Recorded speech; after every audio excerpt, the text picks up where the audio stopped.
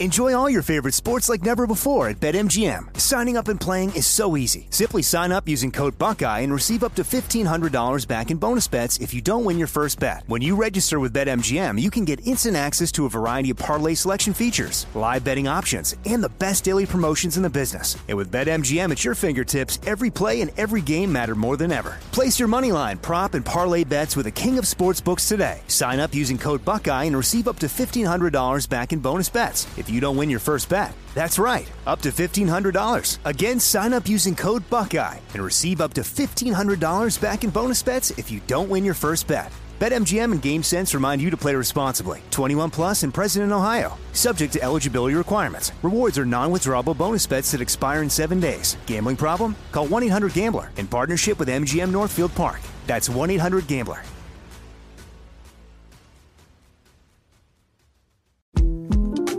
The 2024 presidential campaign features two candidates who are very well known to Americans. And yet, there's complexity at every turn. Criminal trials for one of those candidates. Young voters who are angry. The Campaign Moment podcast from the Washington Post gives you what matters. I'm Aaron Blake, and I'm covering my 10th election cycle. My colleagues and I have insights that you won't find anywhere else. So follow The Campaign Moment right now, wherever you're listening.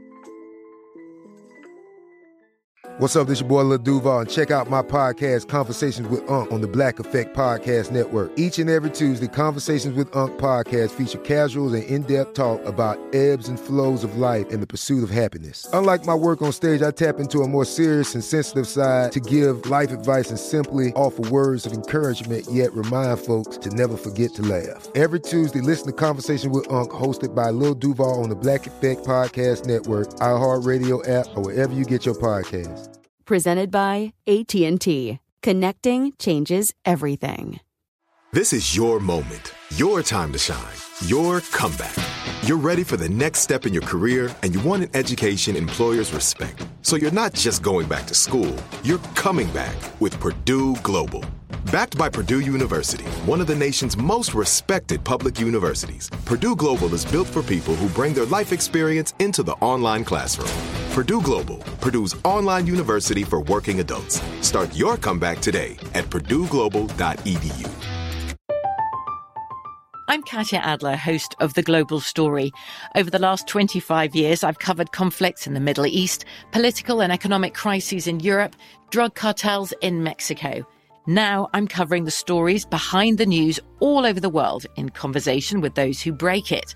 Join me Monday to Friday to find out what's happening, why, and what it all means. Follow The Global Story from the BBC wherever you listen to podcasts. From the small towns to the big cities, we bring you the stories that matter. This is the Our American Stories podcast.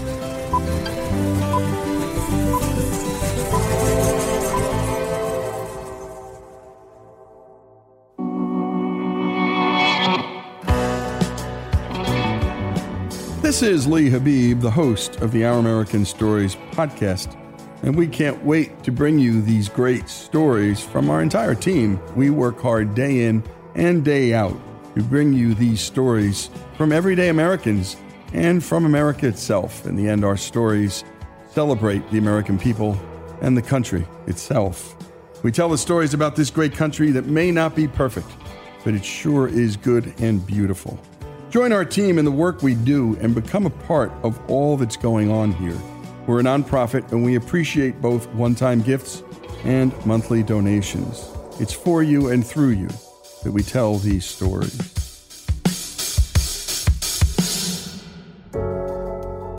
And now, the story of the disastrous 1904 Olympics in St. Louis is told by anthropology professor and Olympic history expert Susan Brunel. Also, the story of Tony Maglica, the founder of Mag Instrument, the company that makes the Cadillac of flashlights, the Maglite. But first, the story of a man who had a B-25 airplane in his backyard. In the early 1950s through 70s, the son of a penniless Czech immigrant, Walter Soplata, collected a rare and vintage World War II aircraft. His son, Wally, then wrote the book, The B-25 in the Backyard. my father's historic airplane sanctuary. Here's Monty with the story. Our story begins in the home state of the Wright brothers, Ohio. Here's Wally Saplata on the eccentric airplane collector that was his father. Even as a young boy, I realized my father was different. As a result, the way we lived was different. But though we had airplanes parked near our house, it wasn't anything I paid much attention to in my early years. The planes didn't fly or do anything. Days, months, sometimes years would go by, the planes doing nothing, sitting in the same spot. For many reasons, this is an improbable story that never would have happened in the hands of any other person than the gifted eccentric who was my father. The Great Depression financially devastated his family when my father was 6 years old. And things only got worse when Dad's abusive and alcoholic father abandoned him and his family when he was 8 years old. Later, to help support his struggling family, Dad was forced to go to work at an early age and thus was unable to attend high school. Despite such harsh and difficult times, there was one interest that fascinated my father and brought him great happiness as a young man: airplanes. It's been said that model airplanes that kids like my father made back then were the equivalent to what video games became to more recent generations of children. Adding to his fascination with airplanes, the major events that occurred during his childhood, such as Charles Lindbergh being the first to fly across the Atlantic, made front-page headlines exciting people of all nations. Unfortunately, a house fire was yet another hardship for my father to endure. Not only did my father and his family lose their home, but almost all of the model airplanes he spent countless hours building were lost in the fire. Yet his devotion to aircraft and their history was unshaken by the loss. He would soon turn to a collection of real airplanes that would become his lifelong passion. There's various versions of this joke about airplanes. What is it that makes airplanes fly? Is it the lift of the wings, or the power of the engine, or the skill of the pilot? And the answer to the joke is no, it's none of those things. What makes airplanes fly is money. Sometimes a lot of money. Going back to the beginning of World War II, one thing you did not need money for was to join the Army Air Corps and become a pilot. But serving the military wasn't meant to be for him. Dad had a serious speech problem with a stutter. The draft board informed my father he was completely unqualified to serve in the U.S. military. That put a big monkey on Dad's back, especially with his older brother George serving in the Army and coming home from the Philippines as a war hero. Still, Dad did what he could and worked in a Cleveland factory making aircraft fuel pumps during the war. When the war ended, he, like so many working to build aircraft and aircraft components, suddenly found themselves without a job. So it was after the war that he got into the scrap metal business, working to recycle the large aircraft engines coming out of their crates. He was occasionally able to purchase an engine now and then, and eventually his first few aircraft. He started with an American Eagle biplane. Next he got an airplane that's a single-engine trainer called the Vultee BT-15 trainer. It's a propeller plane with one engine. In 1951, he purchased his first Navy Corsair, a fighter plane flown by the Navy, operated off aircraft carriers in World War II. Dad paid $100 for his first Corsair. He paid $500 for the second one and $200 for the third. So for a total price of $800, he had 3 Corsairs. Flyable Corsair today, you're going to look at spending somewhere around $2.5 million, plus or minus, but certainly not the kind of numbers we're talking. Dad eventually got hired for a construction career as a union carpenter, which for him was a big break. And with a little extra money in his wallet, he set his sights on bigger aircraft. But a big frustration with Dad was that he was always out of money. He had 5 kids, and Dad was often unemployed during the winter months. Over many, many years, if you could find a day when he had more than $50 in his wallet or $1,000 in the bank, those were some really good days.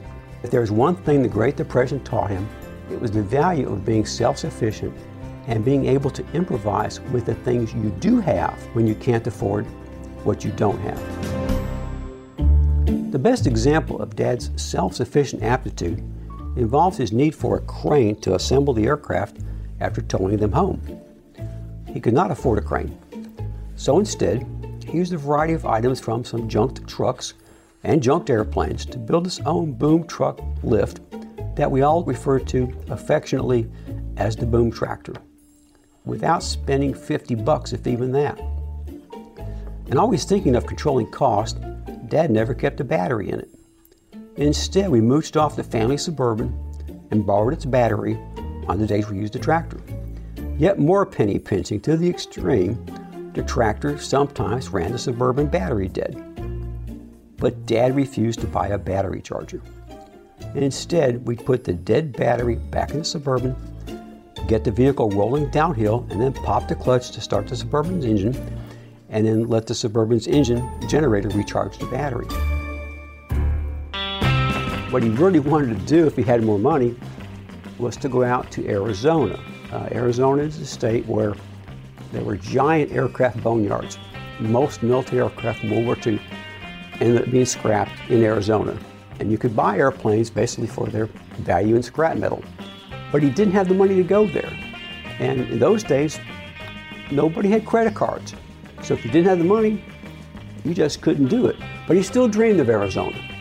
I called it the airplane land of milk and honey. He talked about it all the time, and Dad would show me photographs of the boneyards where they were melting these airplanes down. I mean, as far as the eye can see, miles and miles of airplanes lined up, all to be melted down and destroyed. Closest he got to it doing that, he bought a junked school bus. He bought the bus for about $100 at a salvage yard. It was a 1945 school bus made by the White Motor Company. It had the typical rust from being in Ohio. You could tell a few kids had played in that bus. It was a beater. So Dad was going to make a camper out of it and, like Stories of West, go out west to Arizona and hunt for some airplanes. But he never could get to Arizona, so the bus sat in Ohio. And then a good friend of his from then had took over what had now become a magnesium plant. And he called my dad. He said, "Walter, I don't know what's going on here," but he was shocked. He got some really rare, unusual engines in a scrap bid. This guy, Mike, the scrap man, said, I don't think I should scrap these engines. They're pretty rare engines." And so he sold a whole lot of about 10 engines to my father for like $100. Dad didn't have a truck, so what did he do? He takes a school bus and gets a torch, and he cuts a seam along the rear wall to where there's the standard emergency exit at the back of the school bus, but he decides it's not wide enough, so he gets a torch and he cuts the metal so he can bend both sides of the door open to make the bus wider to fit those engines in his bus. And that's how he got those rare engines home, was to haul them in his school bus. So that was the first trip with the bus, getting these very, very rare engines. And Dad realized, hey, I can haul stuff with this thing. Some strange things happen.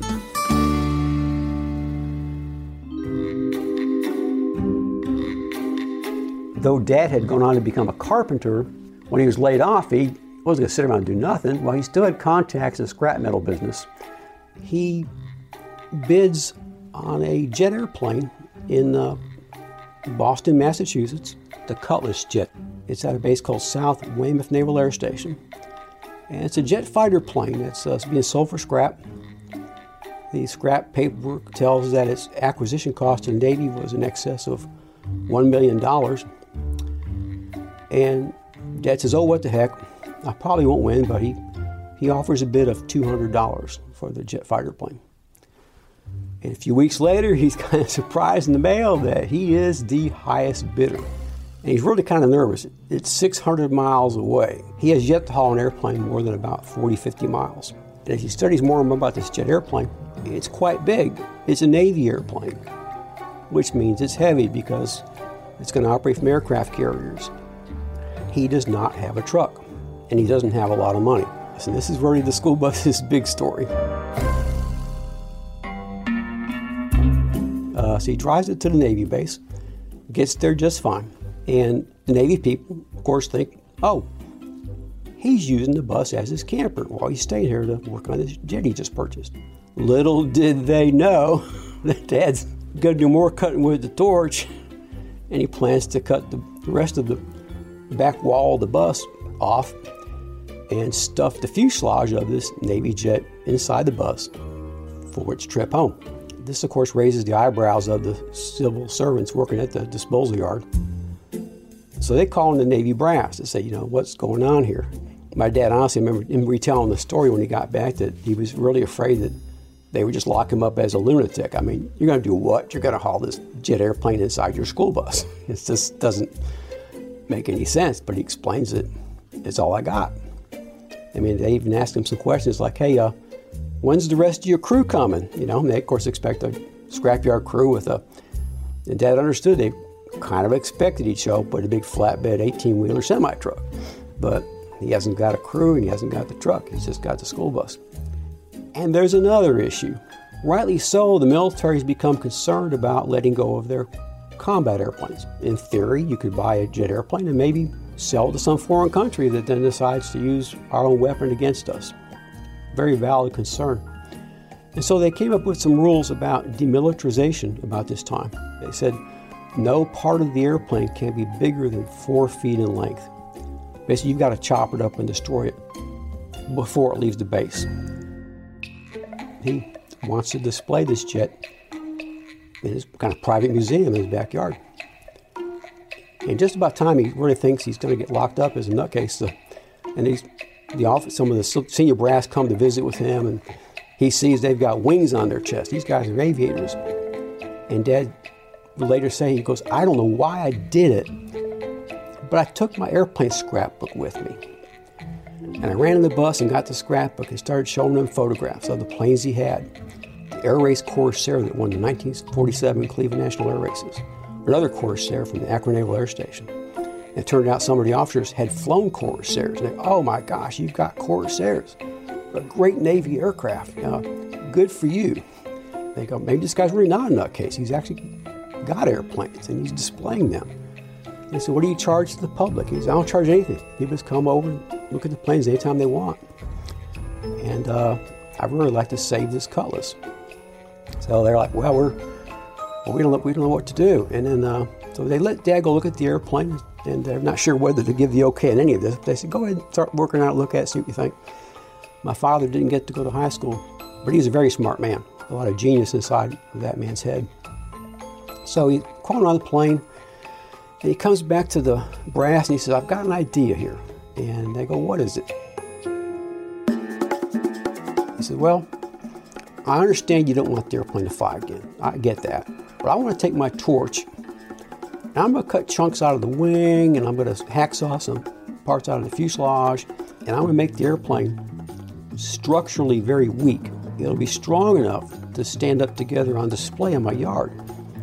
But if somebody tried to fly it, it wouldn't be able to take the stress of flight, and the airplane would break up in flight. And so the officer said, well, we got some airplane mechanics on base, and we'll have them inspect the airplane when you're done. And if they concur that the airplane can't fly again, then we'll let you keep it in one piece. And sure enough, when we got the airplane inspected, the Navy mechanics assured the officer, say, yeah, this airplane can never fly again. It'll come apart. Mr. Zaplata has weakened it to the point that it's not going to fly ever. And so with that, they let that keep the airplane. But the next challenge, of course, the big challenge is getting this thing home. They advised Dad, they were worried about, besides the jet going in the bus, they said, it's really going to be very heavy, for that school bus to carry all this weight. And Dad kind of thought about that. He said, well, that means they have to make another trip to Boston. So no. So finally, I got a photo of this, by the way, just so we don't think I'm crazy. I got photographs of this. There's a crane, I'm looking at it right now, holding up the bus, and it's being pushed inside the school bus. It doesn't exactly fit. Dad cut a slot through the roof for the cable of the crane to hold the airplane up. So it kept getting stuck, and finally somebody got the idea to get a bulldozer and push from behind and have Dad sit in the driver's seat, hold the brakes, and block the tires and push the thing in with a bulldozer. And I said earlier that it's kind of a good thing the bus came from Ohio and there was a lot of rust, because basically the body, right where the wall joins the floor, it just said, I've had enough, and it split out and ripped apart, which caused the Navy guys to name it the banana bus. And his dad described it. He's in the driver's seat. There's the sound of the bulldozer. There's screeching metal and popping and all kinds of bad sounds. And the nose is coming forward and forward, closer to him and closer to him. And it finally dawns on him, if this thing suddenly goes cockeyed one side or the other, it could crush me to death up here in the driver's seat if anything got out of alignment. But it went okay, and finally they got the thing all the way in, and the very nose of the jet is right up against the driver's seat. As they're getting ready to go, Dad learns that the Navy personnel have been gambling a little bit and placing bets on whether he'll make it or not. So he's heard this going on for a couple of days, and as he's about to drive away, he asks one of the guys, says, "Hey, what's the highest bet thus far? How many guys think I'll make it?" And the guy laughed and said, nobody thinks you're going to make it. But the highest bet is 50 miles. He did make it home okay. He said, "Man, I should have taken their money. They'll bet on me not making it," and I made it. But he didn't come home entirely unscathed. As he pointed out to us, he got arrested like 8 times. The biggest mistake he made was to drive the school bus on the New York State Thruway. And it might have been later in Pennsylvania, he told a great fun story. He said a cop pulled him over and took the sight into this airplane in the bus, and the one officer said, "Well, I'm not going to call you into the station." And Dad goes, "Well, why not?" And he goes, "If I make a call to the station that I've got a guy with a jet airplane and a school bus, they'll think I'm drinking. So I'm not saying anything." And so I was surprised to hear that. But that's the story my father told. And just the whole bold movement to get this jet fighter plane home under such difficult conditions gave Dad a really strong sense of confidence. Hey, if I could do that, got away with a big airplane in a big way. It really was a turning point for him to just really get a lot of confidence that nothing can stop me. And it gave Walter the confidence to get bigger planes, including a B-52J bomber called Wild Cargo, that, unlike many of the other planes Walter would put in his backyard, eventually flew again. But what does Wally, his son, think about his father's obsession with all things aviation? Only in America could Walter A. Saplata, the son of penniless Czech immigrants, single-handedly accomplish so much in an obsessive mission to save historic aircraft, particularly from World War II. The most stunning and sobering aspect of his collection was the fact that if he had not saved these treasures, it was all but certain that most, if not all of them, would have been cut up for scrap metal. He alone, on a shoestring budget of a carpenter raising 5 children, had taken on this Herculean endeavor in a way that no one before him or after him could ever hope to duplicate. And great job, as always, by Monty Montgomery on the piece. And a special thanks to Wally Saplata on telling the story of his father. And by the way, the book is The B-25 in the Backyard, and you can find it on Amazon or any place where books are sold. Wally eventually flew planes himself, flying for FedEx and our armed forces. And by the way, so many FedEx pilots, so many pilots have once flown for our armed forces. And by the way, if you have a story to share, a strange one, a good one, a funny one, well, we all want to hear it. Send them to OurAmericanStories.com and click on the Your Stories tab. We're so glad you found the Our American Stories podcast. Help others discover us by giving us a 5-star rating. It really helps us out on Apple Podcast and Spotify, or whatever platform you listen to us on. Help others find us so they can hear these amazing stories about this good and great country. Up next, we have the story of the disastrous 1904 Olympics. Susan Brunell, professor of anthropology at the University of Missouri St. Louis, is an expert in Olympic Games and history. Here she is bringing us the story of the 1904 Olympics. I became interested in the Olympics as an athlete, actually. I mean, from the time I was quite young, I just really wanted to compete in the Olympic Games. And one thing led to another. I got a full athletic scholarship to college, and I competed at the elite level in track and field. but I just wasn't good enough to make an Olympic team. I competed in the 1980 and 1984 Olympic trials. My best finish was 7th, but I was lucky because I was able to convert it into an academic career. The first Olympic Games had been held in Greece, in Athens, and so that had really stamped the character of the early Olympic Games, which were connected with Western civilization, which actually was a sort of fairly new concept at that time. It was a concept that was emerging as Europe tried to figure out what it had in common versus the rest of the world. And so the games were linked with this, glorious tradition going all the way back to classical Greece, which was shared by every culturally Western person in the world, supposedly. The second games were held in Paris, Pierre de Coubertin's home stomping grounds. They had been less successful because they had been held together with a big exposition, the Paris Exposition of 1900. Coubertin had thought that would be a good idea, but in the end, they just kind of got lost in the mix with this huge exposition that was going on. So heading into the next Olympic Games in 1904, he had not wanted them to be held in association with an exposition, and originally they had been awarded to Chicago.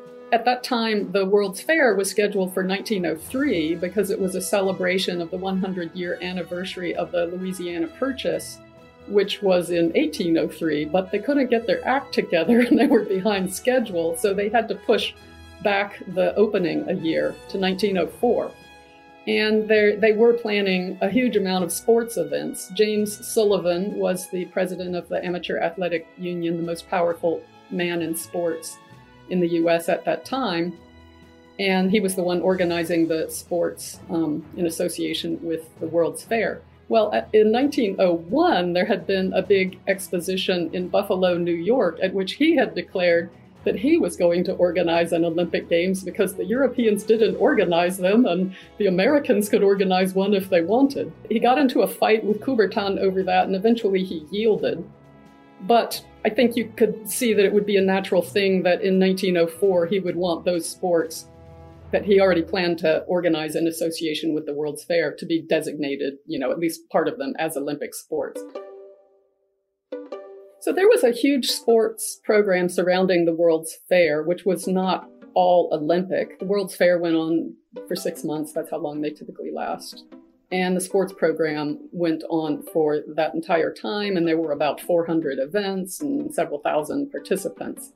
And then within that, only a small chunk was designated as the Olympic Games, and that was where you had the international participants. And it was quite dominated numerically by Americans because Europe was in a recession at the time. The Olympic Games really didn't mean much at the time anyway, so there just wasn't a lot of desire on the part of Europeans to send representatives to those games. The Americans really didn't care. They just weren't quite as obsessed with national identity as Europe was because, of course, this was in the time period when Europe was leading up to World War I, and nationalism, in the worst sense, really was growing day by day in Europe. The Europeans had this notion about all the pomp and circumstance and protocol that should surround Olympic Games. Part of it borrowed from the monarchical traditions. So like at the first Games in Athens, the king sort of appeared for the opening ceremonies and marches in and takes his place, with his retinue, and then other people follow and they express obeisance to the king. So monarchy was just kind of big at those games. Well, we didn't have a monarch. So, the Americans just weren't into all that kind of display of power and hierarchy. But what they were into was the quality of the performances. And that actually linked up with something else that was going on, which was the commercialization of sports, particularly by the Spalding Sporting Goods Company, which really utilized those games to advertise its products. And part of what they did was to provide equipment and help renovate facilities so that the technological part of it was really the best Olympic Games held to that date. Of course, the Europeans could care less about that, but that because of that, many of the performances were quite good and world records were set. of course, mostly by Americans, but and that was really what the Americans cared about. But for that, they got labeled by the Europeans as utilitarian. That was an insult back then, and it came up over and over. And I think by that, the Europeans meant they just don't pay enough attention to, culture and refinement, civilization, appearance, protocol. And they just, wanted to do the sports. And that wasn't quite right in the European point of view. And also the sports were partly being used as a tool, which was to sell the products of Spalding Sporting Goods. Now, that was not the case with the marathon because at that time, there wasn't a market in running shoes. And another important point is that, and this was characteristic of the first 3 games, athletes represented their clubs, not a nation. Representation by nation didn't happen until immediately after the St. Louis Games. But in the case of the marathon, it was even more casual than that because basically if you showed up at the starting line, you could jump into the race. And that's what happened with that event. And that's why it's such an interesting event, compared to our typical assumptions about what Olympic Games are like. There were a number of well-known long-distance runners who showed up at the starting line and were ready to run a serious race. And then there were those like Felix Carbajal from Cuba who he had a reputation in Cuba because he would sort of run across the island and raise money. He was a bit of an oddity, demonstrating his endurance.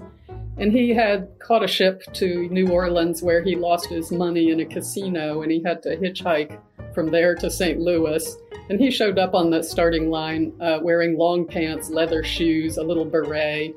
And apparently one of the competitors said this isn't going to work real well in 90-degree heat to be running in long pants, and got out some scissors and cut his pants off to about just below knee length. And so, there were amusing stories like that. There were the 2 men who were called Zulus at the time. So they were from South Africa. We've recreated their biographies, Lin Tao and Jan Mashiani, and they were Tswana. They were members of the Tswana tribe. Lin and Jan jumped into the marathon barefoot and did amazingly well, especially considering that one of them got run off the course by dogs who were chasing him. And after his detour, rejoined, and Lin ended up getting 9th and Jan 12th. So the race itself was just not well planned. I mean, I think the attention that was given to the course or the facilities in other sports somehow just didn't happen in the case of the marathon. So it was about 90 degrees heat. It's very humid in St. Louis because we're right here at the confluence of the Missouri and Mississippi rivers. The road was dirt, dust. Most of the way it was dirt. It went out into the suburbs. Dust was being kicked up not only by the runners, and there were cars driving alongside the runners kicking up dust, but also they hadn't even stopped traffic. So normal traffic was going on along the roads. Delivery trucks, people walking their dogs. So the runners were just dodging everything. The dust was so bad that one of the runners collapsed and almost died from a ruptured esophagus, I believe, who was hauled off to the hospital and would have died if not for emergency surgery. And most of the runners didn't finish for that reason. There were only 2 water stations, and that was an interesting part of the state of sports science at that time. It was believed that you should not drink water while you are running. So they deliberately dehydrated the athletes, essentially. That might sound crazy to us today, but I actually remember when I was training as a track athlete in the early 80s, even up until then, it was believed that you shouldn't drink water while you're running, while you're working out, because it might give you stomach cramps. So that belief persisted for longer than you might think.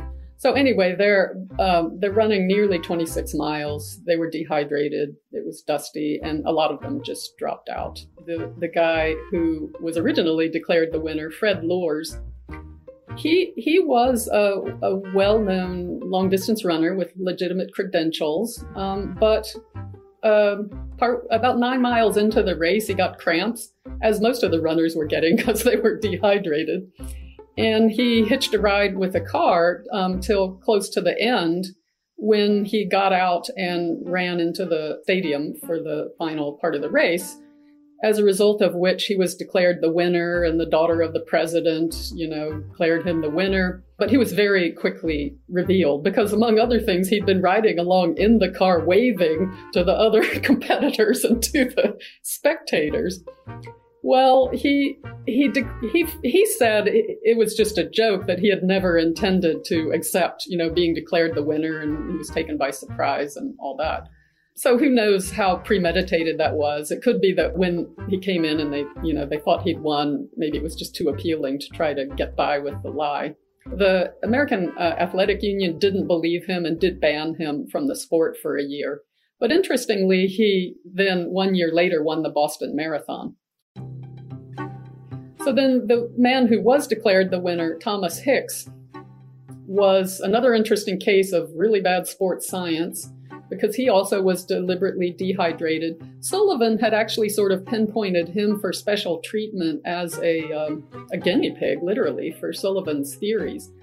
So not only was he not allowed to drink water, even though he was begging for it, they did sponge him off with warm distilled water, and they had some brandy that they were prepared to give him if he just couldn't go on, which at one point he's even begging for the brandy because he's so thirsty, and they wouldn't even give him that. But they were drugging him, so they gave him egg whites mixed with a little bit of strychnine sulfate, which is maybe not quite as bad as the straight-out strychnine used as rat poisoning, but strychnine sulfate is also used as rat poisoning. So it is poisonous.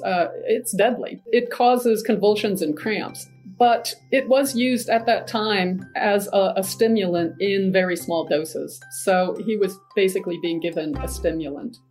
But he was lucky, because any more of that and he probably would have died. So by the time he got to the finish line, he was collapsing, hallucinating. It's a little unclear whether he got across the finish line by his own power. Maybe he was sort of carried with a man under each arm while he sort of moved his legs. In any case, he was declared the winner, so that was the official winner of the marathon in St. Louis. The diversity was really kind of an American feature of those games. But that was part of the messiness that the Europeans just didn't like. They wanted everybody to be organized behind national flags.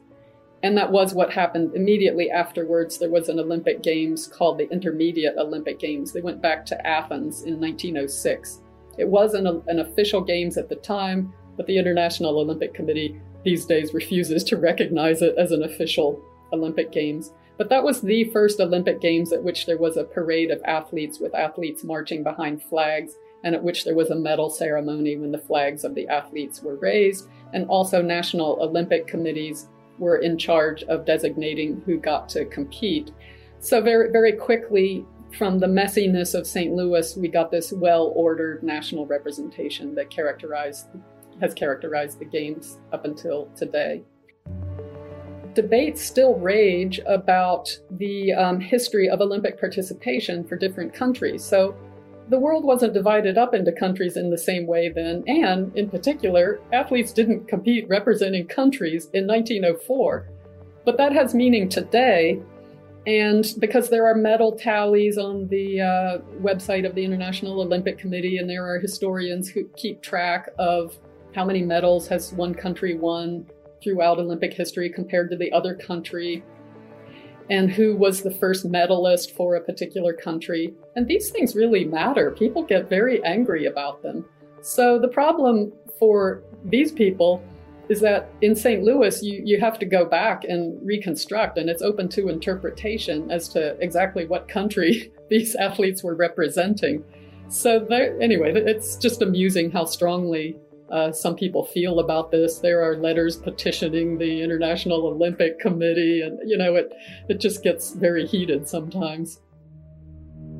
What happened in the split between the Europeans and the Americans in 1904 is one that has continued up until the present day. And there's just been this difference in that Europeans prefer more sort of culture, protocol, symbolism, and Americans are more utilitarian, and our sport is more commercialized.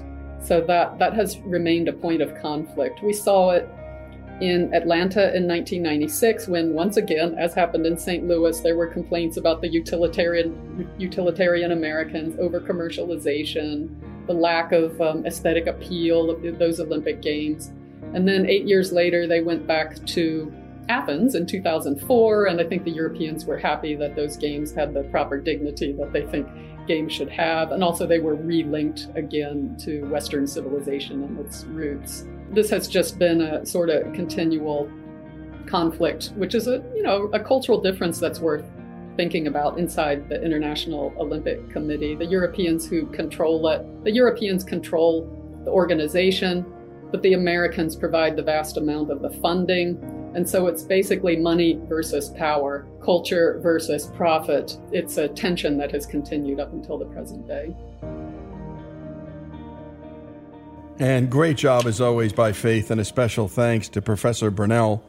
And she teaches anthropology at the University of Missouri at St. Louis. And it's true today, old habits die hard. Symbolism and cultural power versus the utilitarian nature of Americans. And that's one of our virtues. And, of course, commercialization. Oh, profit. Well, we do that. We like it. It's what we do. And a special thanks, as always, for all of our history stories go to our sponsor, Hillsdale College. And Hillsdale is a beautiful and great place to go to learn all the things that are good and beautiful about this country.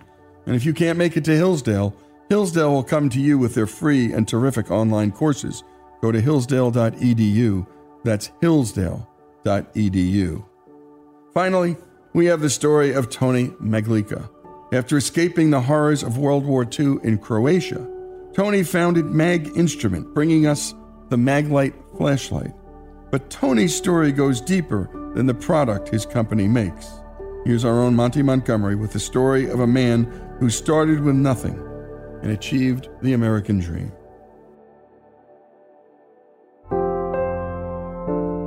Tony Maglica was born in New York City in November of 1930. But with the Great Depression in full swing, he and his family moved back to his mother's native island in Croatia. 1932, my mom went back to Europe. My father stayed here. They thought things going to blow up in no time. So things going to be good right away, so. But he said he didn't have no money. He didn't have no jobs. My father didn't even have the money to send my mom back. He had to borrow money on a future, a job that he gets and paid it back. So I went over there with my mom, and we're supposed to go back in a couple of years. So they said, well, we're going to save a little more money and this and that. And we are quite caught in a war, World War II. And that wasn't very pleasant to anyone. It was very difficult to live under Mussolini. If they suspect that you are a communist or you are on the other side, whatever side that it is, they simply torture you and kill you. One of the torture there was by rich in oil, castor oil, and they will put a tube in your throat, and they will give you maybe a quart or so of this oil, and you die. I mean, it's just simply not immediately, but it's a horrible way to die.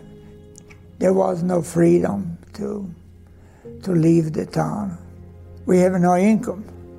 Then when the Italians got defeated, they got involved with Germans.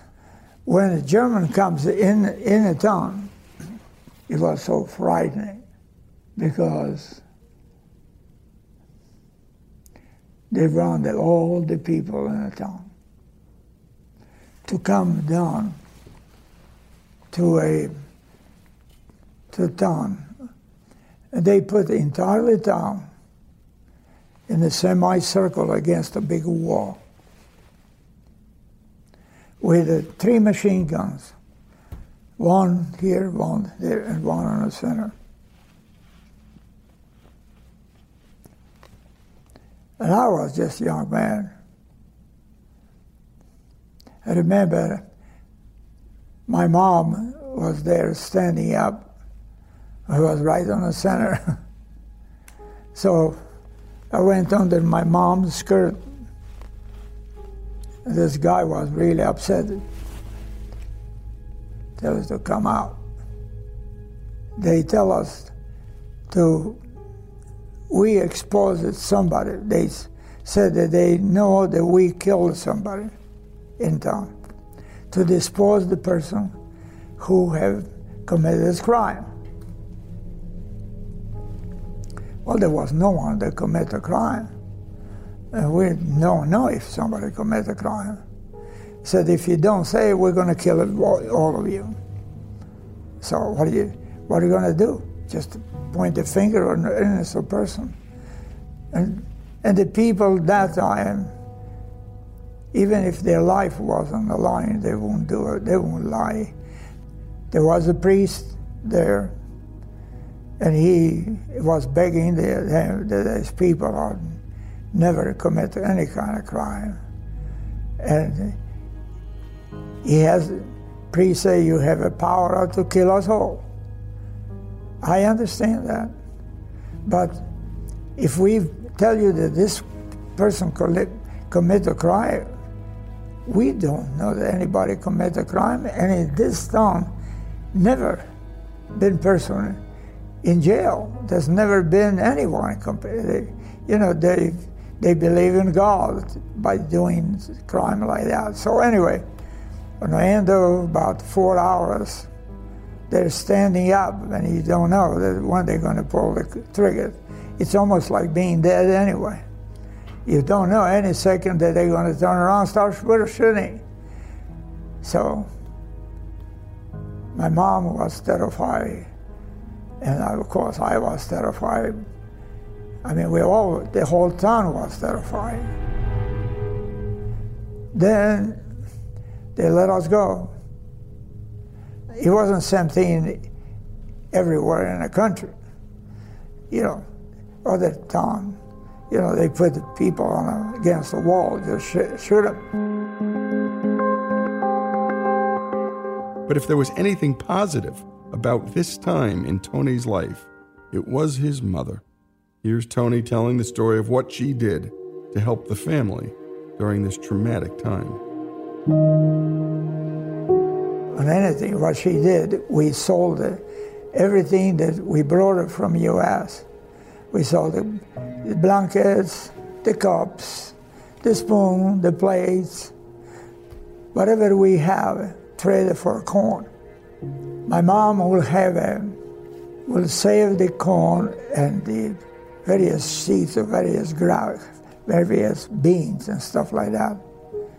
And we kept that in a pillowcase. There was no bags or anything. By that time, it was 5 years of war over there. People gone through everything they have.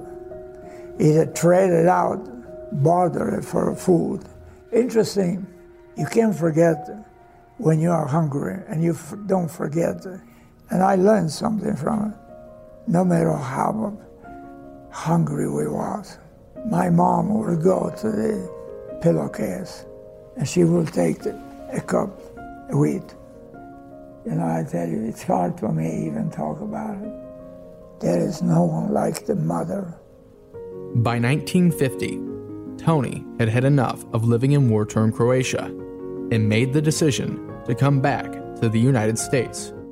Well, I went to from Zagreb to Paris, then went to a harbor called La Havre or something like that, and from there I gone to St. Anthony in England. I mean, I was just on a boat. That's how we travel. I didn't get out of the boat. There was a boat a war boat, personnel boat, big ship, and they got it, England got it for the damage that they did. I guess they had to pay, so they took the boat, and so they used that to transport the people. I know it was like they was making a tourism out of it. So you have 2-3 classes on that boat. The third class, it was just shelves, like a shelf where you store your cans. There was a 6-bed in this little closet. So it was myself and 5 other people. So I have it tough, but there's other people who have it even tougher than I am. Family was tortured. The member of the families got killed. All these things, you have to have a desire to survive. You have to have a desire to accomplish something. And Tony would accomplish something. But for right now, he was just one of many immigrants arriving in New York speaking very little English and with no money. So his first task was finding work. When I came to New York, I went to work in a sewing company that making clothes. So make collars, sleeves, or whatever. 55 cents an hour. That was a lot of money then, well, at least for me it was anyway. I didn't know anything in the inches, metric. So I said, I want to learn how to do it. So the guy says to me, go to school, there's trade school. So I went to trade school, I was there 1 week, and the guy said, look, fella, you need to go get a job. You don't need to go to school for this thing. You can teach other guys how to do that. I couldn't speak English. How can I teach anybody? So I went to Denver, Colorado, got a job in a machine shop. But before Tony was hired at the shop he would work at, he faced some aversion there because of his lack of English. And they said, you can't. How can you do this job? You can't work here. I said, give me a job. If I can't do it, don't have to pay me anything. I work for free. He said, oh, we have a union here and stuff. We can't do that. And the guy says over there was speaking Italian, so my Italian was not really good, but it was the only thing I have, and nobody speaks Croatian. So the guy talked to me in Italian. He said, you really think you can do the job? I said, yeah. So the guy said to the guy, why don't you give a guy opportunity? Give him a chance. The guy said, well, come on. In the office, it won't like that we're doing. He said, look, nobody knows anything. Why don't you just... Maybe we can get a big laugh out of it. The guy gave it to me. He gave me a machine that wasn't running for years. I cleaned that machine, made the slides move, turned the machine on, and I made the parts in 1 week, just as good as the people was doing now in other machine that was costing at that time probably maybe $8,000. I worked there for a year or something. But then these people says, Tony, why don't you go to California? It's a nice weather, and you can make it $3 an hour.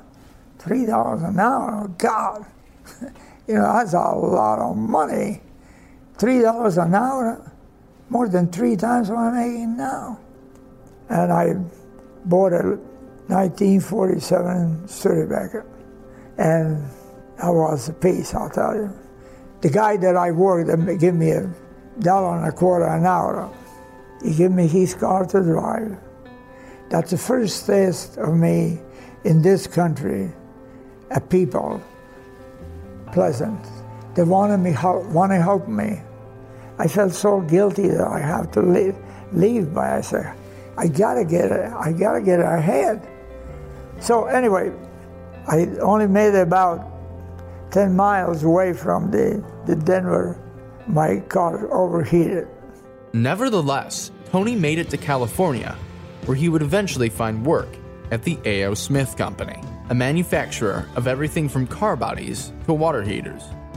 It was a really good job. I was making over $3 an hour. But there was a downside. We have a norm that you have to produce at least that much to keep your pay rate. And so I will make that. I will even give some parts to the people next to me making the same parts. Remember, the inspector will say, "This is not your part. This is Tony's part," to the other guy.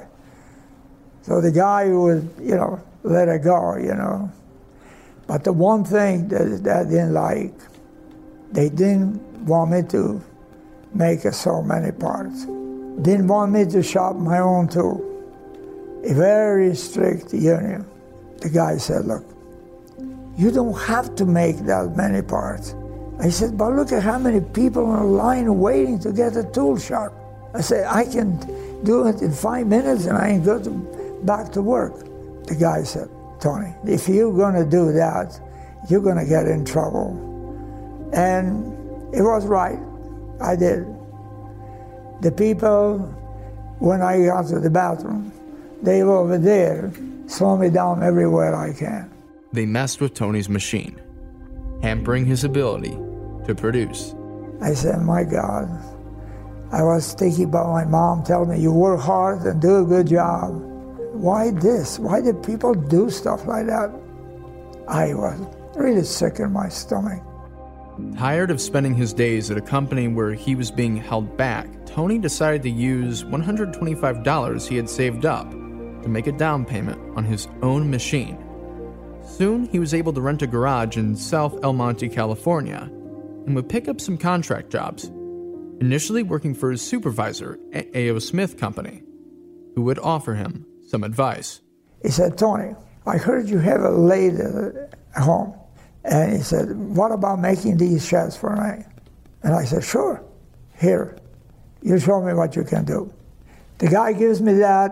He said, "Tony, you're doing a good job, but I need thousands of these parts, not just 50 or 100. Why don't you just quit the job and do this in your garage? You can make more money than you're making here."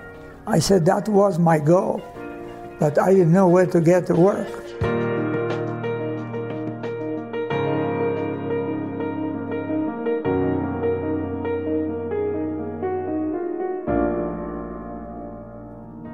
I was doing the work for James Bonner Clark, and I was doing also the business for Cloud and Multiplier. There used to be a calculator that would do by division and multiplication. Anyway, they did a government job, so I was doing some job from them. And I was doing all different kind of stuff. The 30 millimeter projectile, MAU 87 fuse bomb, and those are very competitive job. For 1 penny, you can lose the job even if you run it now. And job shop is very competitive business. People don't know how competitive that is. Anyway, I was doing the different job shop work, all kind of job shop work, including a component that actually took the first satellite up in space. I was making parts for everybody. Then there's a company by the name of Bianchi Company, and they made an aluminum light. So I told the guy, I can make a light better than anything that you guys have.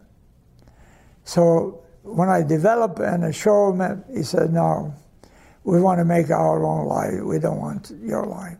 But despite the setback, others were still interested in Tony's flashlight, including Neil Perkins, founder of Safariland, who was looking to make a new flashlight specifically designed for law enforcement. And he said, "I heard that you have a flashlight. How about let me sell your flashlight? I'll sell it for you. You'll have to make it." So I say to him, "Okay, how many you can sell?" Well, he said, "Last year we sold several thousand. 7,000 for the whole year?" Yeah, he said the part of it we couldn't get it delivery on it because the guy couldn't make it. I said, "Well, if I'm going to make it for you, I want $15,000 a month." He said, "Tony, $15,000 a month? It's crazy." Well, I said, "Yeah, I know I can make it, I can sell it, I can make it, and I can make it in production, I can make it economical enough and be able to sell it. He said, I'm sorry, Tony, but God, I wish you if you change your mind, if it doesn't work, please come back. So a determined Tony took his flashlight to a trade show. We sold, first show, thousands. You heard right. Tony had far exceeded expectations at his first trade show. And Maglite wasn't just popular with law enforcement. With the introduction of Mini-Mag, it became popular with the average consumer as well. Tony was making a lot of flashlights. We averaged thousands a day, all the flashlights combined, not just Mini-Mag. But Mini-Mag, we sold them millions. Tony Maglica, who came back to his birth country speaking no English and with very little money, had become a self-made millionaire. Tony didn't settle down though, and now in his 90s, he's still working and making Maglites in America, nowhere else. I go to work every day. I never miss a day. I work from Monday through Saturday. Saturday, I spend not quite full day. But during the week, I'm trying to be here before 8, and I never leave before 6, maybe 7. Sometime when it's nice, when the light is on, I don't go home till 9. Then when I come home, I eat the dinner. I go right on the drawing board, upstairs. People say, why you do it? Don't you make enough money? Yes, I have made enough money. I want the MAG to continue. I want my children to continue. I want the people that are here, that have been with me from beginning, to continue. So what do I do now? I just kick them in the butt and say, go home? You can't do that. My conscience won't let me. When you make enough money for yourself and your family, you're secure. And if you can do a good thing, good deed, there is no biggest pleasure in the world than doing that. My really goal is someday to have this company, before I leave this earth, that I can get a good people, give them a little slice of that pie. For Tony, his mission is to keep his business in the country that made it possible for it to exist in the first place, and to continue to help the people that open their arms to him. It's the least he can do. People retire, or people call me and tell me that they thank me. They thank me what I done for them, create a job for them, they raise their family, they bought a home, they see their grandchildren, they retire. One guy I didn't have very much money. I was really struggling there. And the doctor told me he's got to quit working. The guy comes in my office, and he's crying. I said, John, what's the matter? I have to leave my job, this job. I said, but that's not the end of the world. No, he said, I have a heart problem. The doctor wants me to retire, stop working. I said, John, it's okay, you know. I didn't have that much money. I wrote him a check of $100,000, send them around the world. I felt good to know that I was able to do that for him. I invest in equipment. I invest on the people. And I didn't want to go to China to make it. I could have gone over there to China and make it. I mean, the multi-billionaire. Why? This is the only place in the world they can do what I did. And everybody has that opportunity. There is no place in the world that you can have opportunity that you have here. I will give up all my business, everything, for this country. I will give my life for this country. You're free to do whatever you want, as long as you stay within the law. The best day I have, I think, when I landed in New York, it was a land of freedom. You don't understand what that is. Nobody understands what the freedom is. Nobody understands what we got here. They don't understand that our Constitution, like there's something horrible thing, they think they want to change it. Why do you want to change it when it's perfect? Don't try to fix something that's not broken. That compared with all the world, to find a place that you can think you would rather be than here. I don't care who you are. I don't care what you are. God bless you. Be what you want to be.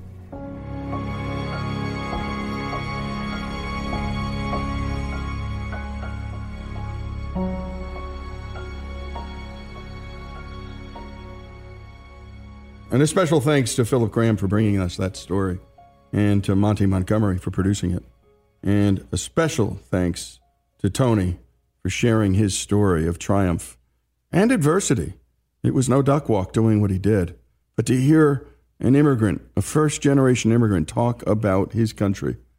Well, it's been my life's work, is meeting folks like this, remembering that these were the people that my grandparents were, and they had continually reminded me of what this country did for our family. And that's what we try and do here, folks. America's not a perfect country, but it's a good one, and it's a beautiful one. And stories like Tony's, they're everywhere. And my goodness, think about how he just talked about business. He could have cashed it in, but he invests in his business, he invests in his people, because it brings him joy.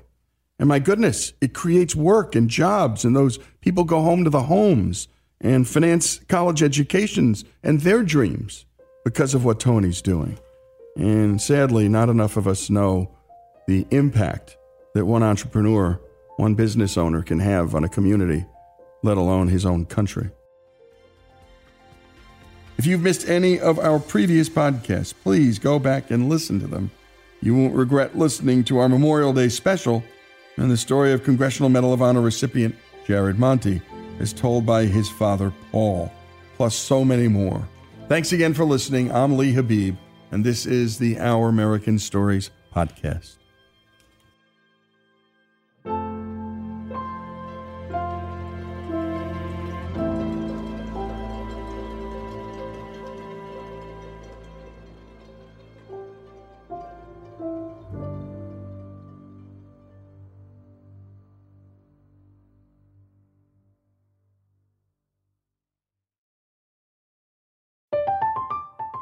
I'm Katya Adler, host of The Global Story.